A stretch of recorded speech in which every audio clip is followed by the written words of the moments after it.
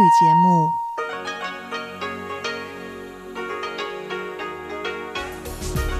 This is Radio Taiwan International. Welcome to the news on Radio Taiwan International. I am John Van Trieste, coming to you from Taipei, Taiwan. We begin with a look at today's top stories. The Mainland Affairs Council says it has not received any requests for assistance from Taiwanese nationals living in the quarantined Chinese city of Wuhan. Taiwan puts a temporary ban on the export of surgical masks amid concerns about a new strain of coronavirus. And inspectors are working through the Lunar New Year holiday to keep Taiwan free of African swine fever. But first, today's top story.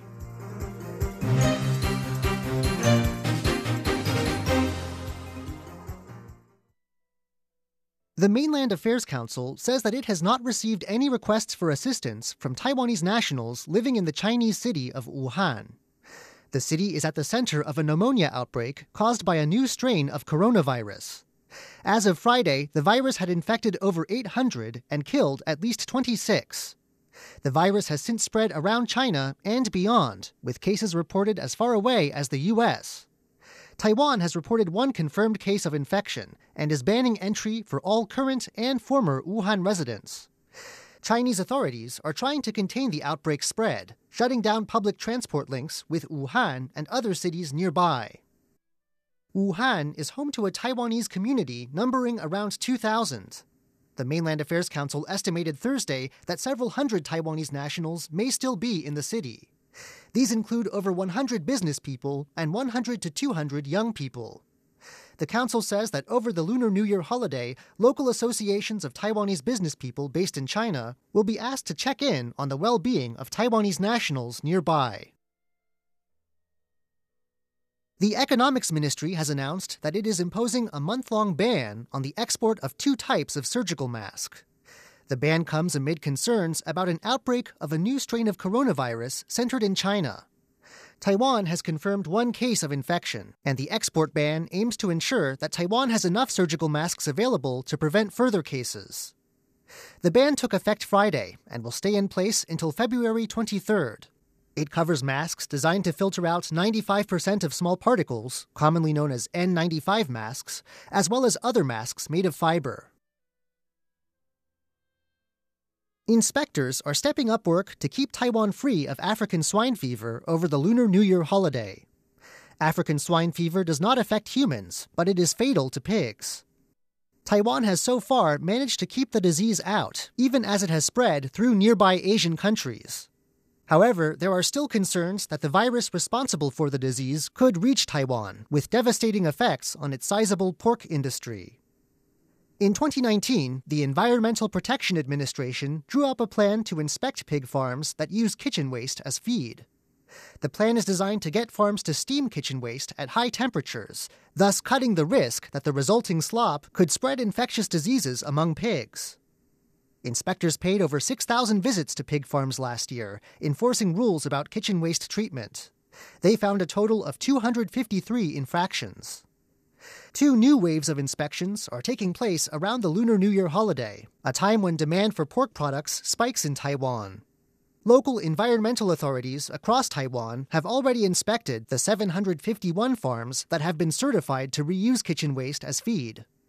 Now, over the holiday season, teams from the Environmental Protection Administration will visit those farms that have been flagged as at-risk areas for infection. What will the coming year hold for Taiwan? That's a question that temples across the island attempt to answer each year around the start of the Lunar New Year holiday. One temple in Kaohsiung has just released its prediction, using a unique form of divination to do so. Let's see what this temple says lies ahead. At Kaohsiung's Wujia Guandi Temple, a special ceremony has just recently concluded. A medium, following the nudges of the gods, has finished writing out what the heavens say will happen to Taiwan in the coming year. Around this time of year, ahead of the Lunar New Year holiday, there are plenty of temples issuing predictions of their own about how Taiwan will fare. But this temple is the earliest to release its predictions. And it's also the only one that looks into Taiwan's future using this kind of spirit-writing ceremony. The prognosis looks good this time around, medium good to be exact. The head of the Temple Council says the first half of the year will be average, but the second half will bring wealth and a good harvest, with prosperity for all walks of life. The temple says it's fairly confident in the accuracy of its predictions. The council head cites the prediction from last year, certain lines of which he says foretold things that really came to pass: U.S. warships in the Taiwan Strait and the return of investment from abroad. For believers, at any rate, it seems that fortune will smile on Taiwan in the coming year of the rat. John Van Trieste, RTI News. Today is Chinese New Year's Eve. A bit similar to Christmas Eve in the West, Chinese New Year's Eve is a family event when family members gather together to have a wonderful time. In today's Chinese New Year Encyclopedia, we take a closer look at Chinese New Year's Eve. Chinese New Year Encyclopedia.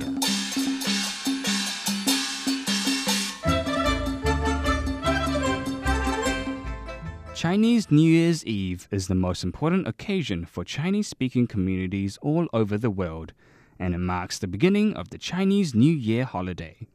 In Taiwan, the holiday lasts for at least 1 week, and all schools and offices are closed to celebrate the centuries-old festival. On New Year's Eve, family members get together to enjoy a sumptuous feast that includes all kinds of goodies such as fish, chicken, beef, abalone, sea cucumber, Chinese sausage, Chinese ham, rice cakes, veggies, and so on. To symbolize family reunion, an extra pair of chopsticks and 1 rice bowl will be placed on a dining table for those who couldn't make it due to other obligations such as working on a night shift. Traditionally, the homemade feast for a large family of 3 or 4 generations is prepared a week in advance, though more and more people nowadays buy gourmet food to make things easier. In recent years, dining out at a fancy restaurant or a 5-star hotel on New Year's Eve has become a popular growing trend, and bookings are closed early. Customers are willing to pay exorbitant prices. The sky's the limit for some, but some say the practice lacks the traditional family festivities. Children love Chinese New Year's Eve because that's the only day they get to stay up late until the wee hours. Parents make the exception for them so they don't miss the excitement of welcoming the new year at midnight by setting off firecrackers. They are also allowed to gamble with cards and dice games together with adults. What's more, children will get some lucky money from their parents and grandparents after the New Year's Eve dinner. Enclosed in red envelopes, the so-called lucky money is supposed to get rid of evil spirits. Though the amount is usually fairly small, the extra allowance certainly brightens their holiday. In Chinese-speaking communities, rituals that show reverence for ancestors or deceased family members are an integral part of traditional festivals. On New Year's Eve, some families will perform a simple ritual ceremony by burning paper money or incense sticks, or bowing or kneeling down in front of an ancestral tablet. Others will visit their family graveyard in the following days to pay their respects. In a symbolic gesture, some people will also offer food to their ancestors, and each meal is freshly prepared. And now, a New Year's greeting from President Tsai Ing-wen. This is Tsai Ing-wen, here to wish you all a happy Lunar New Year. I want to wish you all a wonderful holiday, spent with family and friends. In the new year, we will keep working together to make Taiwan a better place, and I hope our friends around the world will continue to support us.